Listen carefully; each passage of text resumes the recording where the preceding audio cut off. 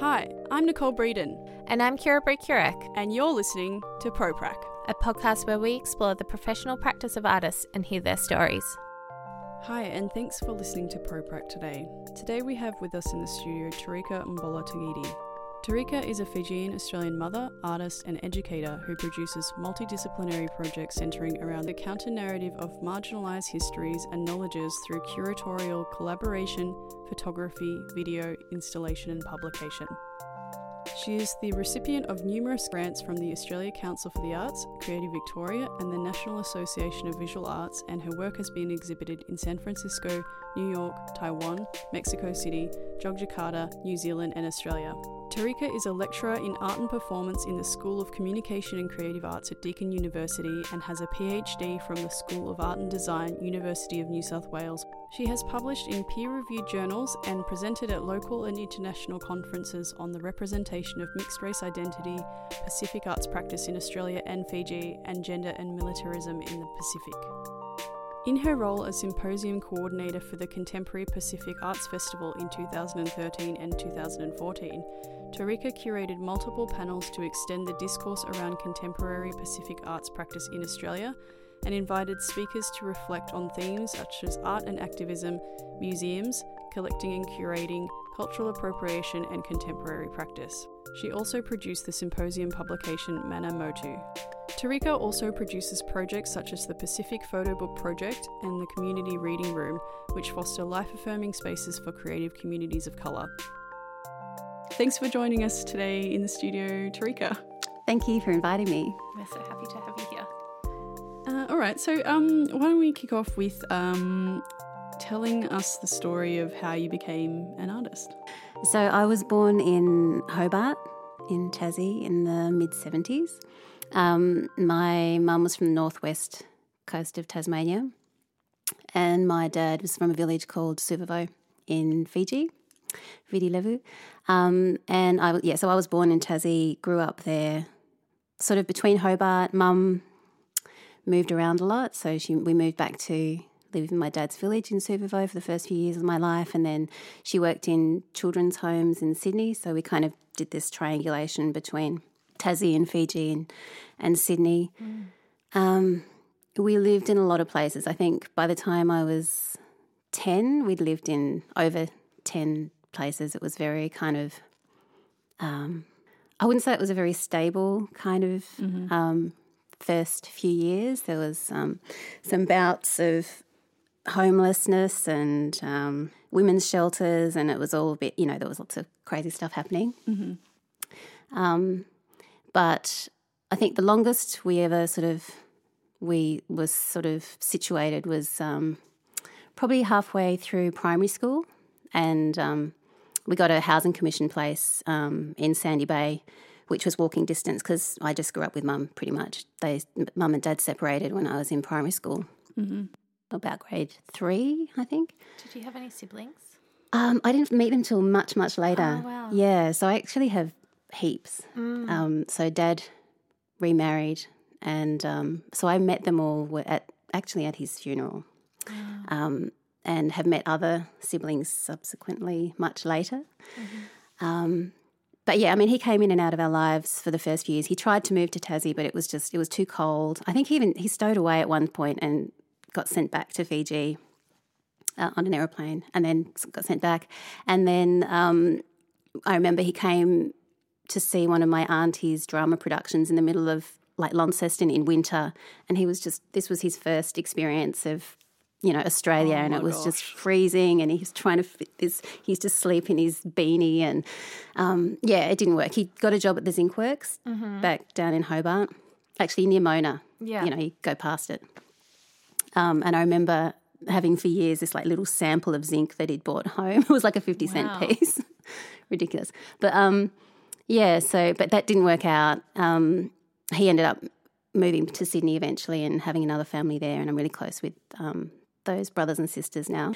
But in terms of art, Mum, there was a lot of instability in my early years, but actually art was kind of like the most stable thing. So we didn't have a lot of money, but somehow Mum managed to take me to, we didn't go on holidays a lot overseas, but she would like take me on the boat to go to Melbourne to see the Picasso exhibition at the NGV or something, or like we would always go to the Theatre Royal to see like the Sydney Dance Company and Philippe Gentil and Marcel Marceau perform. So there was, that was my normal. Like that was kind of really, I guess, the stable thing in my life. And she was a bit of a hippie, so we went to a lot of, folk music was her life. Yeah, always a lot of music and colour, and but neither of them went to. Didn't finish high school, or they just finished high school, but no one sort of went on to any kind of tertiary education after that. So there was sort of I didn't ever have a vision of doing that myself. There was no model for that on my dad's side of the family or my mum's side of the family. So I had never thought that would be something that I would do. So was there like a point where you were sort of like making things and like doing your own always thing and then you sort of kind of started doing that more and more, and then was there a point for you where you were like, okay, well maybe I'm going to try and pursue this a little bit? Or I think when I bought a camera, so probably high school. I mean, I'd always done artistic creative things in my own extracurricular stuff like ceramics classes and things like that through primary school. But I think in high school we had a particularly great art teacher who was a Catholic high school called Mount Carmel. And because Mum used to work for one of the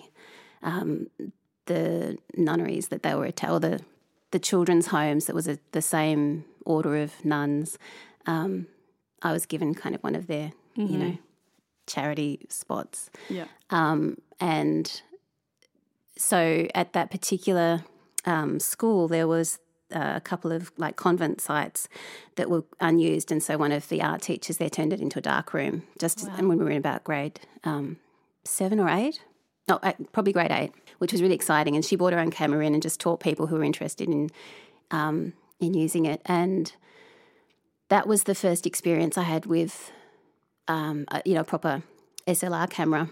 And then Dad hadn't been paying his child maintenance. And then one day he must have got a job when he was living in Sydney, and it just kind of arrived in, like $800 or something in my bank account. And so I bought with that money.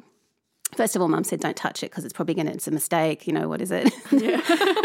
Just leave it there. And then she was like, okay, you can use it. So there was a little camera store, I think on Collins Street or somewhere, and they had a deal where you could buy a camera and get an enlarger. So I purchased my first camera and enlarger when I was in about grade 8 or 9, and then so we had this tiny, tiny little 2-bedroom housing commission place, but Mum helped me buy some blackout curtain, and so we turned this little space that was probably just like about 1.5 meters long by a metre wide, and I just put all my enlarger stuff on top of the washing machine and the blackout curtain, and then the bath was the washing thing. And I just, sort of picked up where my teacher at Mount Carmel had left off and just practiced my skills at home, did my own toning and stuff at home, much to my mum's horror. But, it was great. And then went on to continue doing a lot of photography and visual arts and painting through year 11 and 12. Had a great art teacher there called Wayne Brooks. I think he's still there. And he ended up being also, because I went on a bit of a tangent then at the end of year 11 and 12 and started playing in bands. And so I was playing bass guitar for a number of bands through that period. And then so I didn't think about going on to university because we all moved over to Melbourne. Yeah, right. Yeah, so I just kind of quit, I guess, art and just, joined a rock bands band for a bit. Yeah. So, well, it's a bit hard to, take your enlarger with you when you're on tour. Yeah. So I did that for a while and then moved back to Tassie when the band broke up, or I left that particular band, had multiple other bands after that, and then thought about going to university in Hobart. So, yeah, I enrolled at the art school there. It was that was really hard, though, actually, getting my head around just the enrolment process, because Mum had not been through that herself. So it was, I think I remember her saying to me at one stage, if you can't work out how to fill out the paperwork, you probably shouldn't be there. And I was like, okay. But I got there, and I remember it was kind of messy the first couple of years. I didn't even know there was like a lab on campus where I could type my essays. Yeah. So I was still handwriting stuff. It was ridiculous. And I was sort of doing subjects half at the art school and then half over at the humanities campus. But because I've always wanted to kind of have both things going at the same time. So, but UTAS at that time weren't very good at supporting people who wanted to do kind of a mix like that. So I ended up looking around at other courses that were available and found the one at Deakin, which was really clear about facilitating that kind of research and practice and, combining all of that. So applied to come over and moved back, I should say. Yeah. And that's sort of where you've kind of been at Deakin kind of since then, or you've... Yeah, so I did my undergraduate. So I ended up repeating a few things just because I wanted to get a sense of the different facilities. Like I probably didn't need to. I could have got credit for a couple of things. I remember feeling really disappointed though when I got to Deakin because they had, it's different now, but at the time they didn't have, you couldn't do any tray enlargement or anything. It was all just like this machine where you had to put your 8x10 in and anything smaller would like jam the machine. So it was kind of really expensive and I was living away from home, and so that was really annoying. So I actually had friends who had bigger houses that like other peeps who'd moved over from Hobart, and they had like a laundry. So I did actually have my enlarger sent over, and I would just print all my stuff off-site because it was just too irritating to have to work within the constraints of what they had going on at the time. Yeah, you must have been so experienced by that point as well, like having, started, doing your own printing from such an early age. Yeah, it allowed me more time to experiment, I think. And I was a mature age student by the time I got to second year, like 21 or something. So I kind of didn't really fit in with the rest of my peers anyway, because they'd all kind of come through high school and stuff together. Yeah, right. But Rusden was great. And so you're now teaching at Deakin? Yeah. Yeah. You also teach a professional practice course there. Yeah. So we were, when I heard that you taught a ProPrac course there, I immediately jumped on that because I find that super interesting. Obviously, that's why we're here doing the podcast. Looking over your kind of course schedule that you have, it seems so different to, say what Kira and I had at Victorian College of the Arts. So much more of a focus on like self-care that we saw on there, and there was a few other things, but self-care wasn't really a thing to talk about then, and also it was kind of joked about. Like one of our classes was actually called How to Keep Your Head Out of an Oven in 12 Easy Weeks, which is like actually horrific. And I think that was like meant to be like, ha, ha, ha, like, and yeah.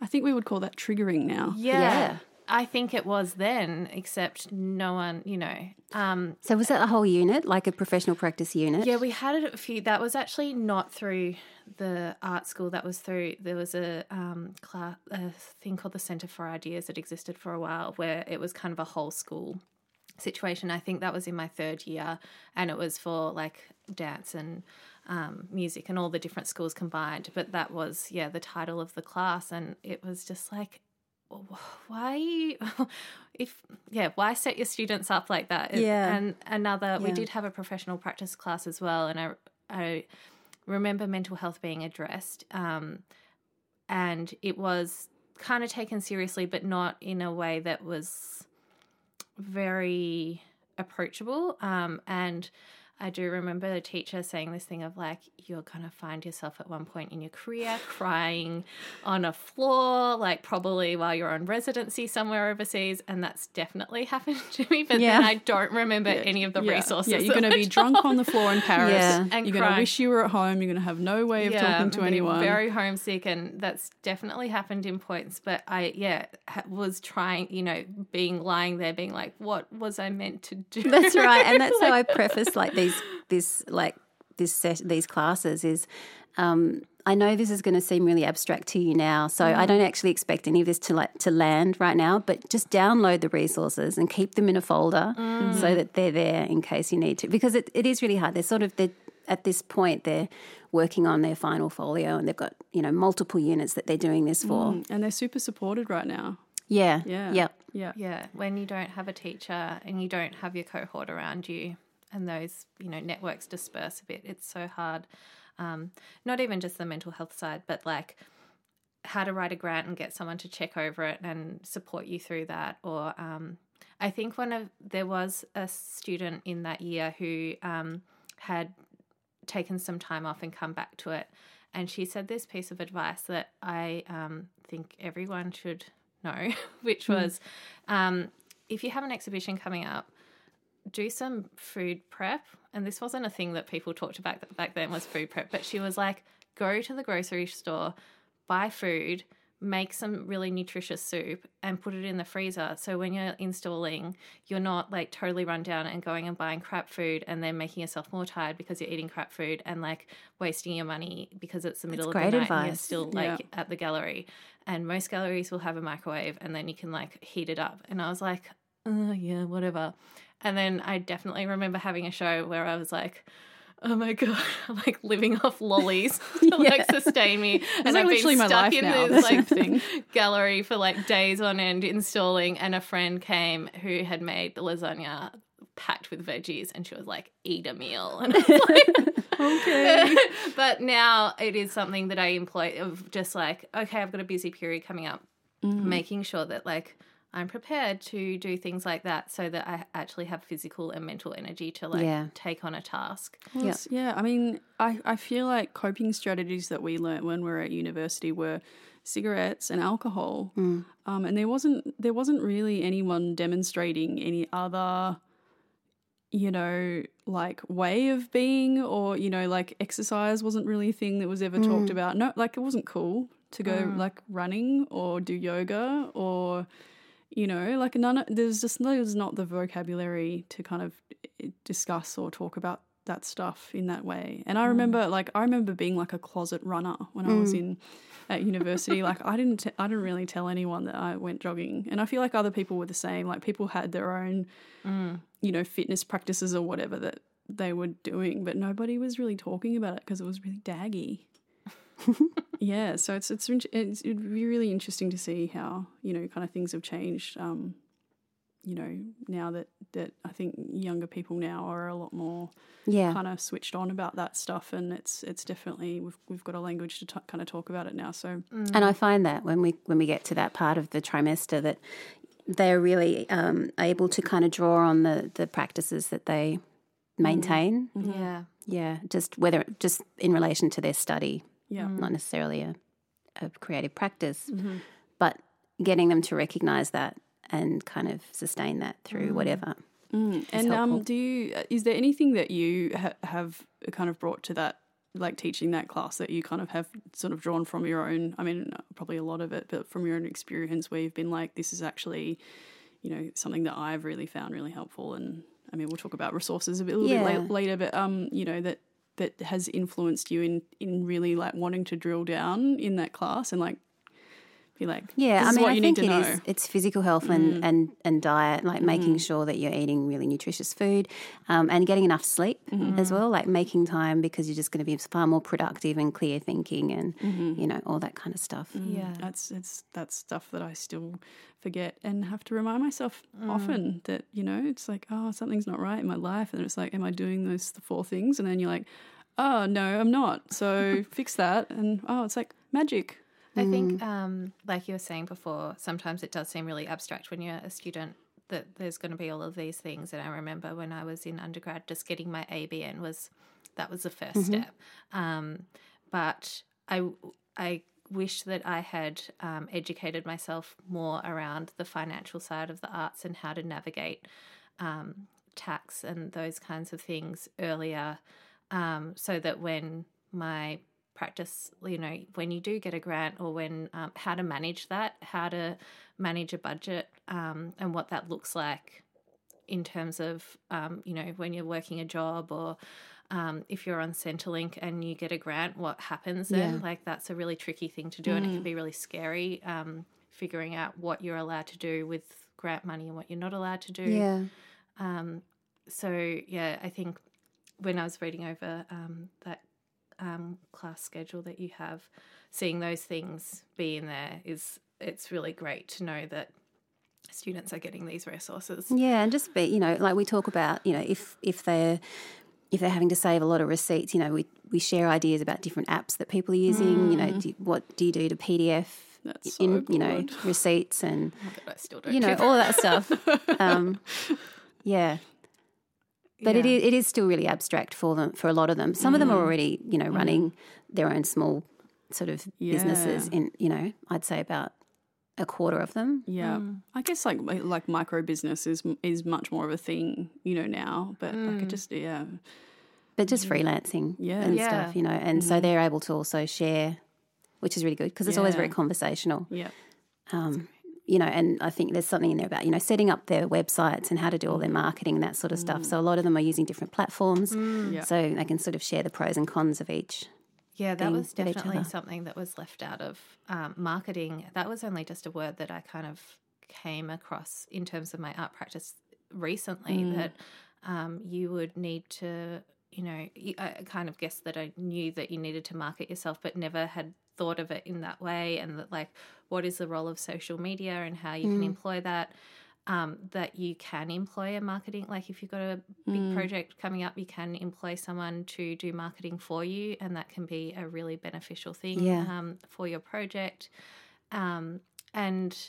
It's, I think, for a lot of people that might sound really cringy because, you're turning your artwork into a business, but essentially you kind of, if you want to communicate with people, that's how you reach people. Right, it's about reaching an audience, isn't it? Yeah, and so I think, coming through uni when we did, it was very like, ooh, that's too, that's I think cool. I missed the whole, point that being an artist is being a small business or running a small business, and that's the only way to really be a successful, sorry, I'm doing air quotes, a successful artist is, you have to set yourself up like a small business, but they didn't actually give us any of the skills to do that at that time. So it's really it's really great to see that's kind of being worked into kind of curriculum. Yeah, and I think some institutions as well are starting to recognise that they have a responsibility for educating the artists that they show, and artist-run spaces providing those resources,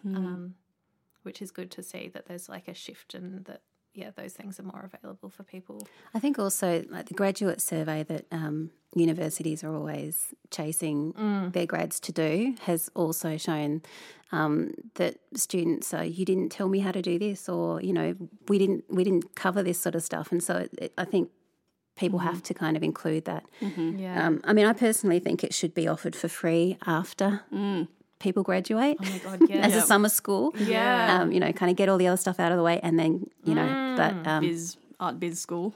Yeah, focus on the folio and then come back for this. But yeah, it's a lot to learn all at once. Yeah. I would also like that for art history. Oh, yeah. I did not pay attention. And also I feel like what was taught at that time as well would be very different to what they're teaching at the moment. I would love to crash some art history. I'll just do undergrad again. And have more time and energy and engagement, because I think I was, you're exhausted as well. There's so much going on when you're studying to take in everything. You're just young. Yeah. And trying to, figure yourself out. Eating lollies. So after your undergrad, you then went on to do your master's at Monash and then your PhD at UNSW. Were you teaching that whole time as well, or has teaching been something that's kind of come in and out at certain points? Yeah, it sort of has. So I actually was teaching as a sessional when I was doing the Masters at Monash. That was like a multimedia design course. And I was also working in a marketing department for the Student Association. So I was sort of doing 3 things at once. And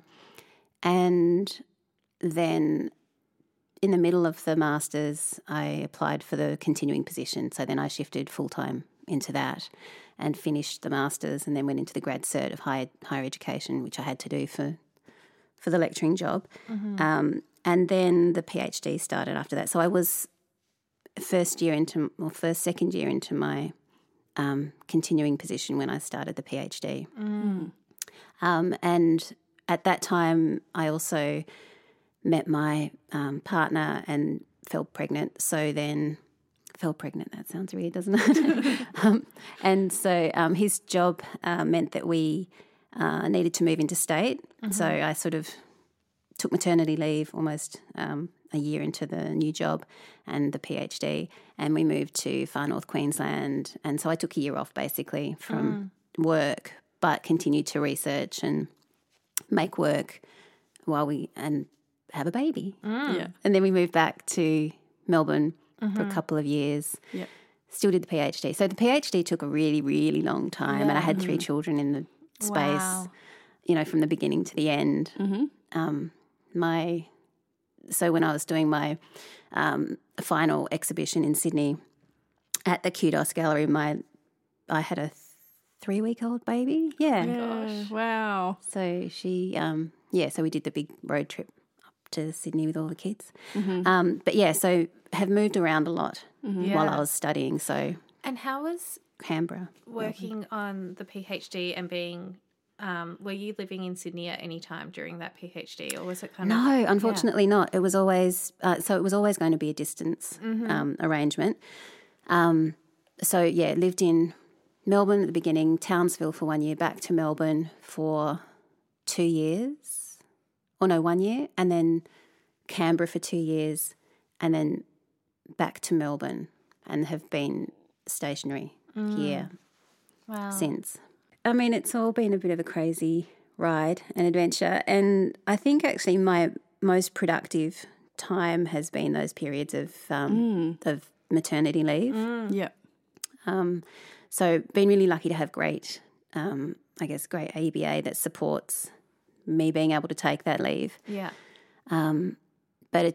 But I think also having children really kind of makes things really kind of clear and like become really kind of focused when I've got all those different pressures on me. Yeah. Thank you for sharing that. That is actually something that we were speaking with a friend who's pregnant at the moment about, who was kind of feeling a little bit like just hearing stories about how children take so much away from your time as an art practice. And I kind of put forward the idea that, because I remember my mum saying that after having, she had my brother while she was studying, and she was saying that she found her times of pregnancy and post-birth really invigorating, creative.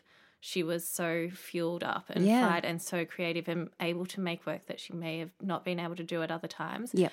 And so I kind of proposed this narrative to our friend, and she was like, I need to seek out other women that have that experience, because it's not a narrative that we get told often about what women's experiences are having children, and especially women in the arts where, the conversation around parenthood is, already touchy enough. So thanks again for sharing that. Yeah, well, it was just my experience. There was a lot of like really hard stuff being away from support networks and stuff. But yeah, I have to say that my most productive time has definitely been in those periods, and it is just not having to, the 9 to 5 of the academic job is really intense. Yeah, Yeah. So and I take them everywhere. Like that's I don't sort of. I try and include them in everything. I mean, they've all learned gallery walk from a really young age. It's like this, with your hands crossed behind your back. Oh, and just very like careful movements. Yeah. But it's hard finding residencies and stuff where you can kind of, that facilitate. Like I've taken all 5 of us went to a residency in Barbados a couple of years ago, and that was just so lucky that the art space were just really, really welcoming. And when I rocked up on the first day, they had set up because Kamasi was, I think she was about 5 months old, and they'd set up because I was going into the reading room that they have, their little library that they have set up at Fresh Milk, and they'd set up a fan and like a little bed for her on the table because she wasn't sitting up yet, just so she couldn't roll off. Yeah. And it was just the sweetest thing. And, just from then they're just like, whatever you need, Yeah. It's really woeful, actually, that a lot of residencies don't allow your family. It's like a lot of people don't have the resources to just like take off somewhere for, a month or 3 months or something without their family. That's just, it's a really, That also touches on something that I was speaking with Ari from Testing Grounds the other day about roles and things that art spaces can do to create spaces for people to feel less anxiety going into. And we spoke about putting out water, which is something that Testing Grounds does, is having water available for people, and caretaking in that role of just like providing small things that mean so much for people to be able to approach a space and access a space. And I think, spaces for parents to be able to access and people to be able to approach in different ways is, those small gestures, like you said, with the fan, can mean so much for people to be able to work in a space. Yeah, totally. So over the course of your practice, has there been any challenges or things that you've needed to overcome to continue your practice? I think apart from the stuff we've already talked about around, moving around and, sharing time between work and family and that kind of stuff, I think the thing that occurs to me is the kind of undergraduate education that I had that didn't really speak to a lot of artists and practices, that I was really interested in. Like it was a very Eurocentric curriculum, and I used to write that at the end of your unit feedback, and I know they knew it was me, which was fine. But I always found myself having to write my own essay questions and, suggest people that I could do presentations on, or, just kind of find my own, which is also great. I mean, that's what you should be doing at university anyway. But there was just so many, I think, gaps and blind spots in the education, in that particular kind of undergrad that I had at that time. And I got to say, over the years, some of that hasn't sort of changed as much, my observations of things. I've had colleagues who've said we need more stuff by dead white males. Yeah. So, yeah, that's always been a challenge, in finding kind of my people, I suppose, because as I said before, I was sort of I was a few years older than the rest of the cohort when I was coming through, but also just kind of finding other Pacifica artists, where, there was a sort of a common diasporic experience. And I think the first person I connected with was probably Salate Tawali, which was just doing this really kind of, random search for, Fijian contemporary artists, just to see who else was out there on the internet. And that was probably about over 10 years ago. Mm-hmm. And then finding that she was just here in Melbourne. So I think that's actually how I found the most significant people in my life, actually, is just contacting people randomly. Mm-hmm. So Emma Tavola, it was same search, but she was in Aotearoa at the time. Mm-hmm. And, so that I think that's probably been the main challenge, is just sort of feeling a little bit ripped off, you know? Yeah. So I started to kind of, I guess, when I did my honours, that was kind of my first opportunity to kind of craft my own research project. But at the same time, I had a supervisor who, as great as he was, kind of just framed it as art therapy because I was looking at mixed race identity, you know. Right. Wow.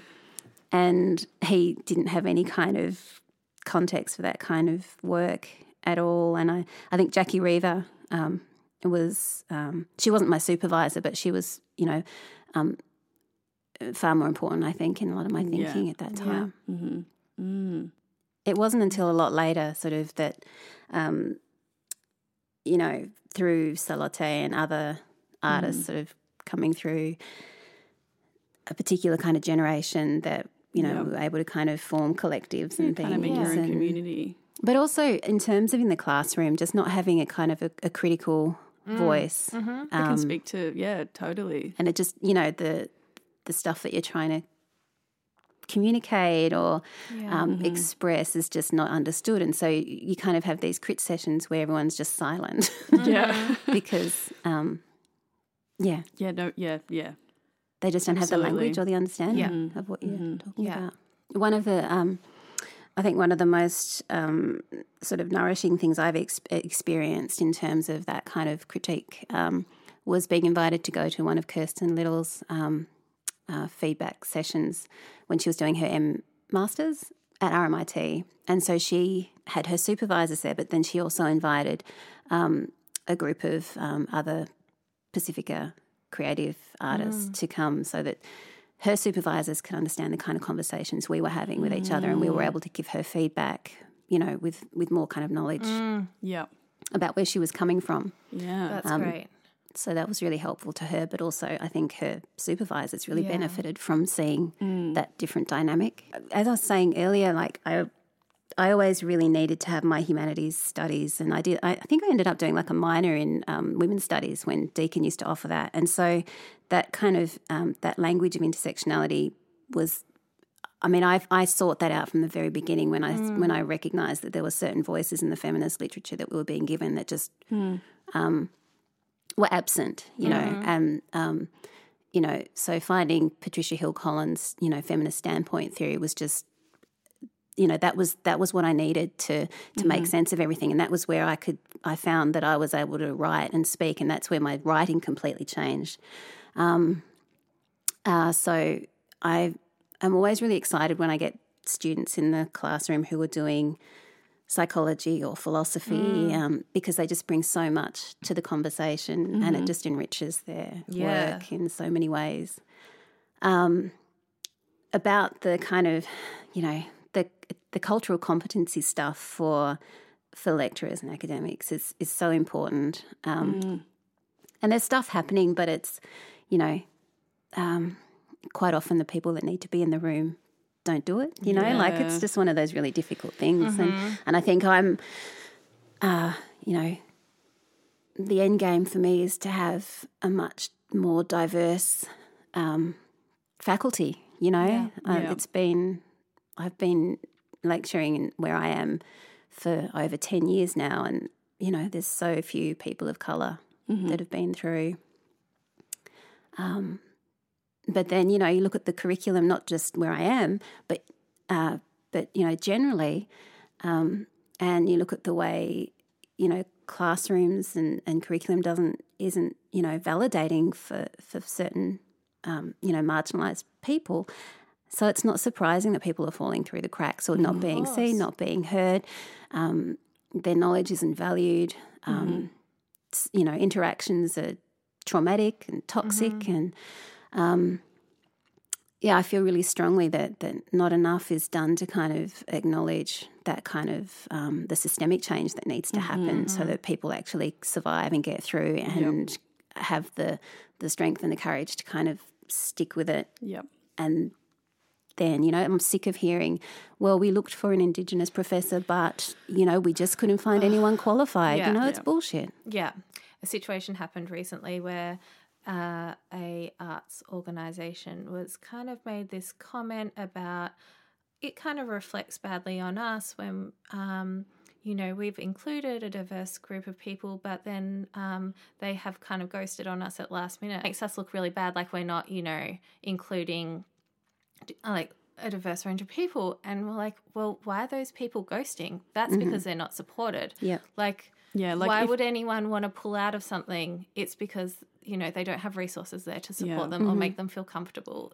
And if you're ending up with a whole bunch of stuff that's like by, cis white straight guys, then you've obviously created a process which really suits cis white straight guys and no one else. So, maybe look at why that is and change it and find like talk to the people who are ghosting on you and say like, what could we have done to support you better in this, instead of like berating them. Yeah. What you just spoke about reminded me of a situation where I was trying to, and in fact it was when I had the second child, and I had a 3-year-old and a newborn, and I had to meet this writing article deadline, and the editor was in Auckland. And I remember saying, I'm sorry, I'm just going to have to pull out. I can't do this. I'm not going to make the deadline, and there's just too many changes to make. And she just said, it's okay, we can do this. And she just, she gave me time. She gave me support, suggestions, and made me feel like it wasn't the end of the world. So then I did get my shit together and I did it. But it was just that kind of, that was the voice of support that I needed at that time, when I would have just kind of run the other way. Yeah. And people, need to pull out for different reasons at different times of their lives. But, who knows what's going on for someone personally. And I think, often as artists we're trying to like be really professional, and that humanity, especially between like a gallery or organisation and the artist, is sometimes lost in like a series of emails or very professional conversations, rather than like reaching out and being like, hey, are you okay? Or like, is there anything I can do? Or no problem, let's include you next time when you've got some more time, rather instead than of getting like, blacklisted, Yeah, and that's another really scary thing, I think, as well, is not knowing when you can speak up because you're scared of like, being, having a cross next to your name, like they're a flaky person, or like they didn't, do something in a certain way that who knows what that organisation wants and what their version of a professional artist is. So it's kind of, it's very murky on the end of the artist to know and to see beyond what the front of that institution is like. Even if it is just a small like artist-run space, as an artist on the other end, you don't know what that board looks like, who's in the room looking at your proposal, who's reading your grant. So I don't know, a little bit of humanity would be like a little bit nice, to just know that you're a person operating in the world just as that other person is, and reaching out rather than, So in light of the kind of different parts of your practice, what does being a practicing artist mean to you? I think having the freedom to explore ideas on my own terms, and support myself to do that. So I guess having the confidence to kind of to apply for funding to make that possible. So I've had a lot of peers over the years. Right. It's beautiful. That's kind of, that really frightens them, is like stepping into that that kind of that world of I guess asking for money to support your practice, whether it be a residency or an exhibition, or some part of that. So I think getting over that initial fear, and then kind of getting into developing a voice and a confidence to kind of contextualize your work and communicate that to people who potentially know nothing about you or your practice in a way that can, that makes sense, I suppose. A little bit separate from that, but have you found, you talked before about how, there was a sort of missing component when you were studying of like people to sort of look up to and kind of see yourself in. Do you find, there was like a kind of a process of almost stepping into that role yourself where you're kind of providing more of a, like as an educator, as someone, that, people who are younger or people who are studying, obviously, because you're a teacher, but outside of that, you're becoming that person that maybe you would have wanted to, see yourself in when you were, kind of maybe studying still or... Yeah, I mean, I didn't actually ever think I would go into teaching. That I kind of fell into the sessional stuff, but certainly I think it's sustained me when I've had moments of wanting to walk away from the academic, like the teaching side of things. Mm-hmm. I've kind of stayed at times because I felt like maybe I do have something to offer, And I mean, also with the community reading room as well, it's creating a space for people to gather, to educate, to learn, access resources and be a community. Yeah. I was thinking about that the other day and how so much of the collection, like a lot of those books, are really are accessible in libraries and art libraries and things. I guess it's it's a curated collection because it's kind of the stuff that I'm interested in. But I was thinking about how it's actually been a way to kind of acknowledge a lot of the acknowledge and centre a lot of Pacifica artists who've come before me. So, collecting, catalogues from people like Nikki Hastings McFall and Shigi Kikihara and all of the exhibitions that Emma Tarvola has put on in South Auckland, because she used to send me stuff when she'd put on shows. That's probably the most important part of that particular project to me is kind of, having this collection of things that probably don't sit in mainstream libraries. So that there has been this kind of resource for younger artists of colour to kind of see the ephemera, those kind of those smaller things, those essays that those catalogue essays and things that are probably not documented really widely and stuff. And if you don't know where to find them online or, that can...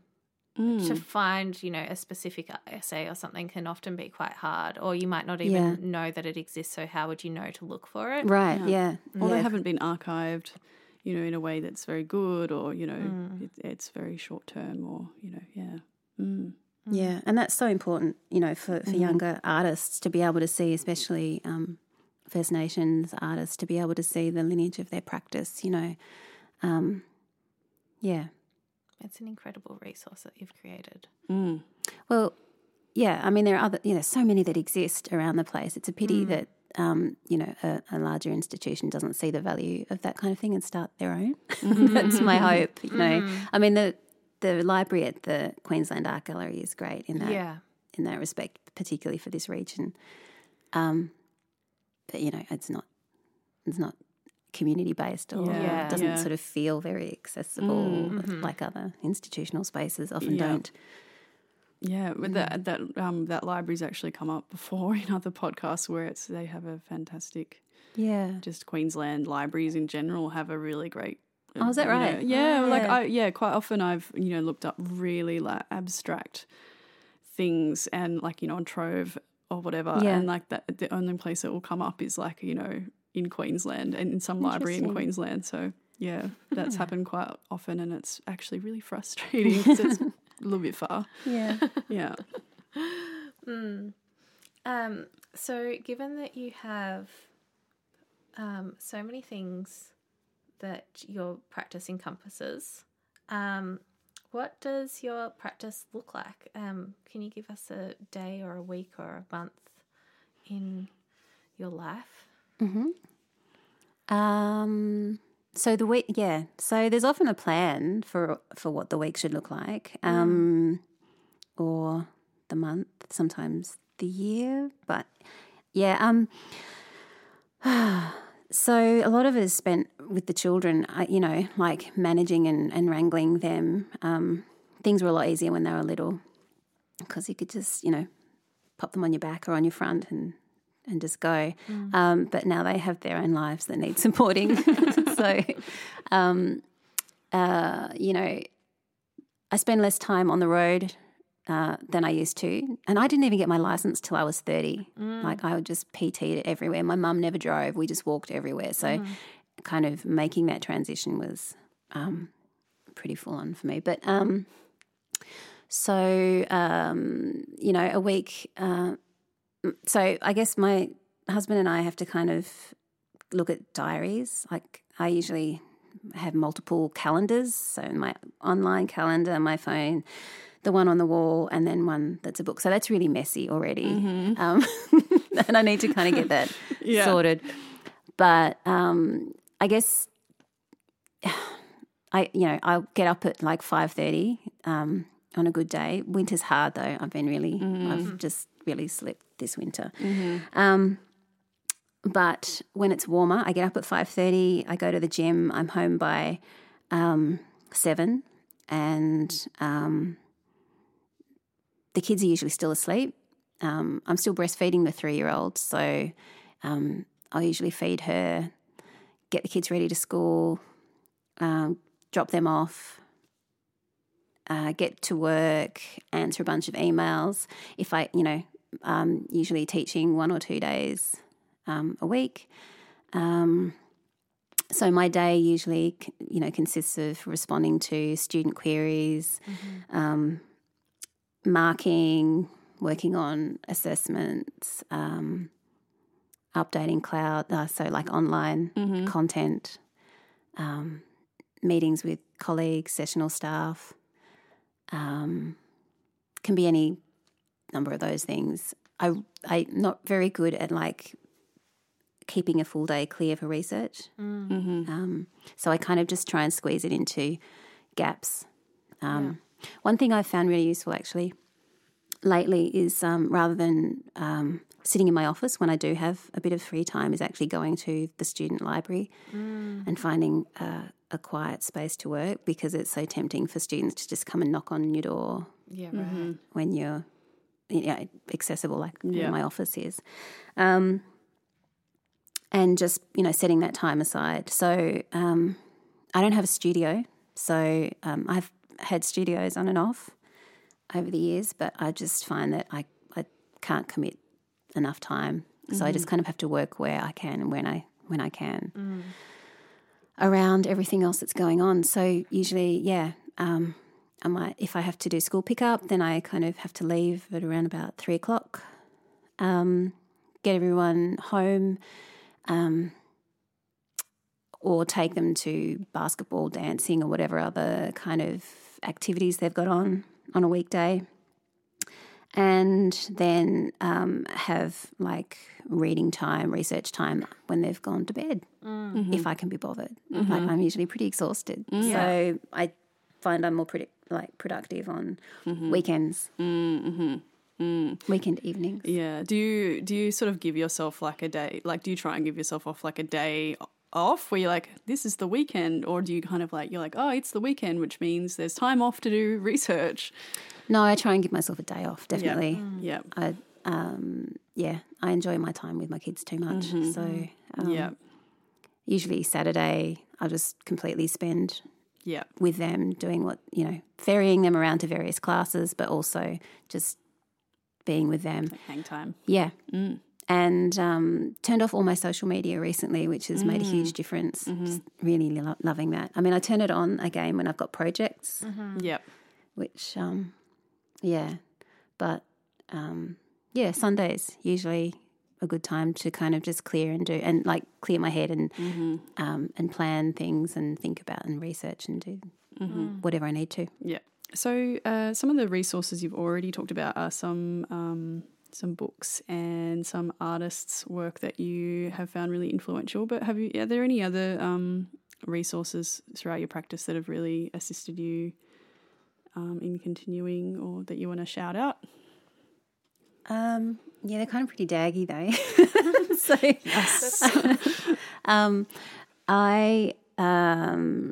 I really love. I don't know. I probably won't say what it is. Well, it's just like a yoga subscription. Like that's. It's really cheap. It's like $12 a month, but it means that I can do it every day and like I'm in my own time, because that's what I find is the most difficult thing. Is like if I can't get to the gym in the morning, is being okay. Well, I'll just do an hour on the mat, or I'll do half an hour. And so that's been really great, is just having this subscription. And also I can like choose if I've got 15 minutes or if I'm in the office, and it's just like, you know, so that's really helpful, because it's like, it gives me more energy, but it's also so, you know. Yeah. How do you access that? Is that like a video internet thing? Just on my, so it's Gaia.com. Yeah. No, that's great. But it is, I have found it great. And like if I'm traveling too, like if I'm in a hotel or staying at someone's place, like it's just there. I'm freaking out about doing some traveling soon and not being able to go to the yoga studio I attend. So it's good to know that Gaia is good, because I was wondering about that one. I do like it. Perfect. There are lots of others out there, but I've just kind of stuck with that one. Yeah. And also because it's got it's got meditations that you can do, but crazy documentaries that I rarely ever watch. But no, I love it and highly recommend that one. Yeah. The podcasts too, like I really like because I spend more time in the car than I would like. Just finding good podcasts to listen to. Like I like Alex Elle. It's kind of a self-help, self-care one, which is good. Great. Yeah. Well, I'll have to look that up. Is there any other podcasts? Yeah, please. We love podcasts. Oh, there's a bunch, but I actually find them like years after they've finished. Isn't that really tragic when you're just like, oh, this is the best thing ever, and then you're like, oh wait, they're not making anymore. Yeah. I always seem to find those. There's just hundreds that are sort of random, mostly like people of colour, academics. I seek out all the voices I wish were in my life. Basically. Yeah. Can I just share a podcast that we both really love? And I know some other guests that we've had on the show are also one of the other guests has introduced it to us a while ago. So I already know what you're going to say. It's called Still Processing, and it might be one that you're interested in. It's by two culture writers at the New York Times. They're both queer people of colour who dissect pop culture in such amazing ways. It's the conversation that you want to be having. Like always. It's amazing, and I love them both. What's it called again? Still Processing. Cool, I just can't shout out that podcast enough because it's incredible, and they're both writers as well, and their texts are incredible. Jenna just wrote this amazing piece for Pride that was incredible. I can't sing its praises enough. So cool. just I'm gonna look it up. Yeah, just if you're, and they're still going as well, so it's one you won't be heartbroken about. That. Yeah, their season. It's always just way too long between seasons for them. But so if you could travel back through time, right to the start of your career, or even further back, and tell yourself something or give yourself some advice from everything that you know now, what would it be? I probably don't have a backup plan. Yeah. Don't have a plan B. Mum always told me to have a backup plan, and I think that I would rather people just I think people will work it out. Yeah. Be brave. Yeah. Mm-hmm. Yeah. Because I think that advice came from a place of fear rather than courage. So, yeah. I probably don't know if I give my own children that advice, actually. Let me think about that. No, I would. Mm-hmm. Yeah. Yeah, don't have a backup plan. Just do it. Oh, that's really inspiring. Yeah, that's I think that's a really nice place to wrap it up. Thank you so much for being in the studio with us today. Thank you. Can been you great. check back in with us at some point to see if you have given your children that advice? End up sounding like a Nike ad. Well, thanks again. Thank you. This episode is recorded on the sovereign land of the Kulin Nation. We acknowledge the traditional owners of the land, the Wurundjeri people, and pay respects to elders past, present and emerging. Thanks for listening to ProPrac.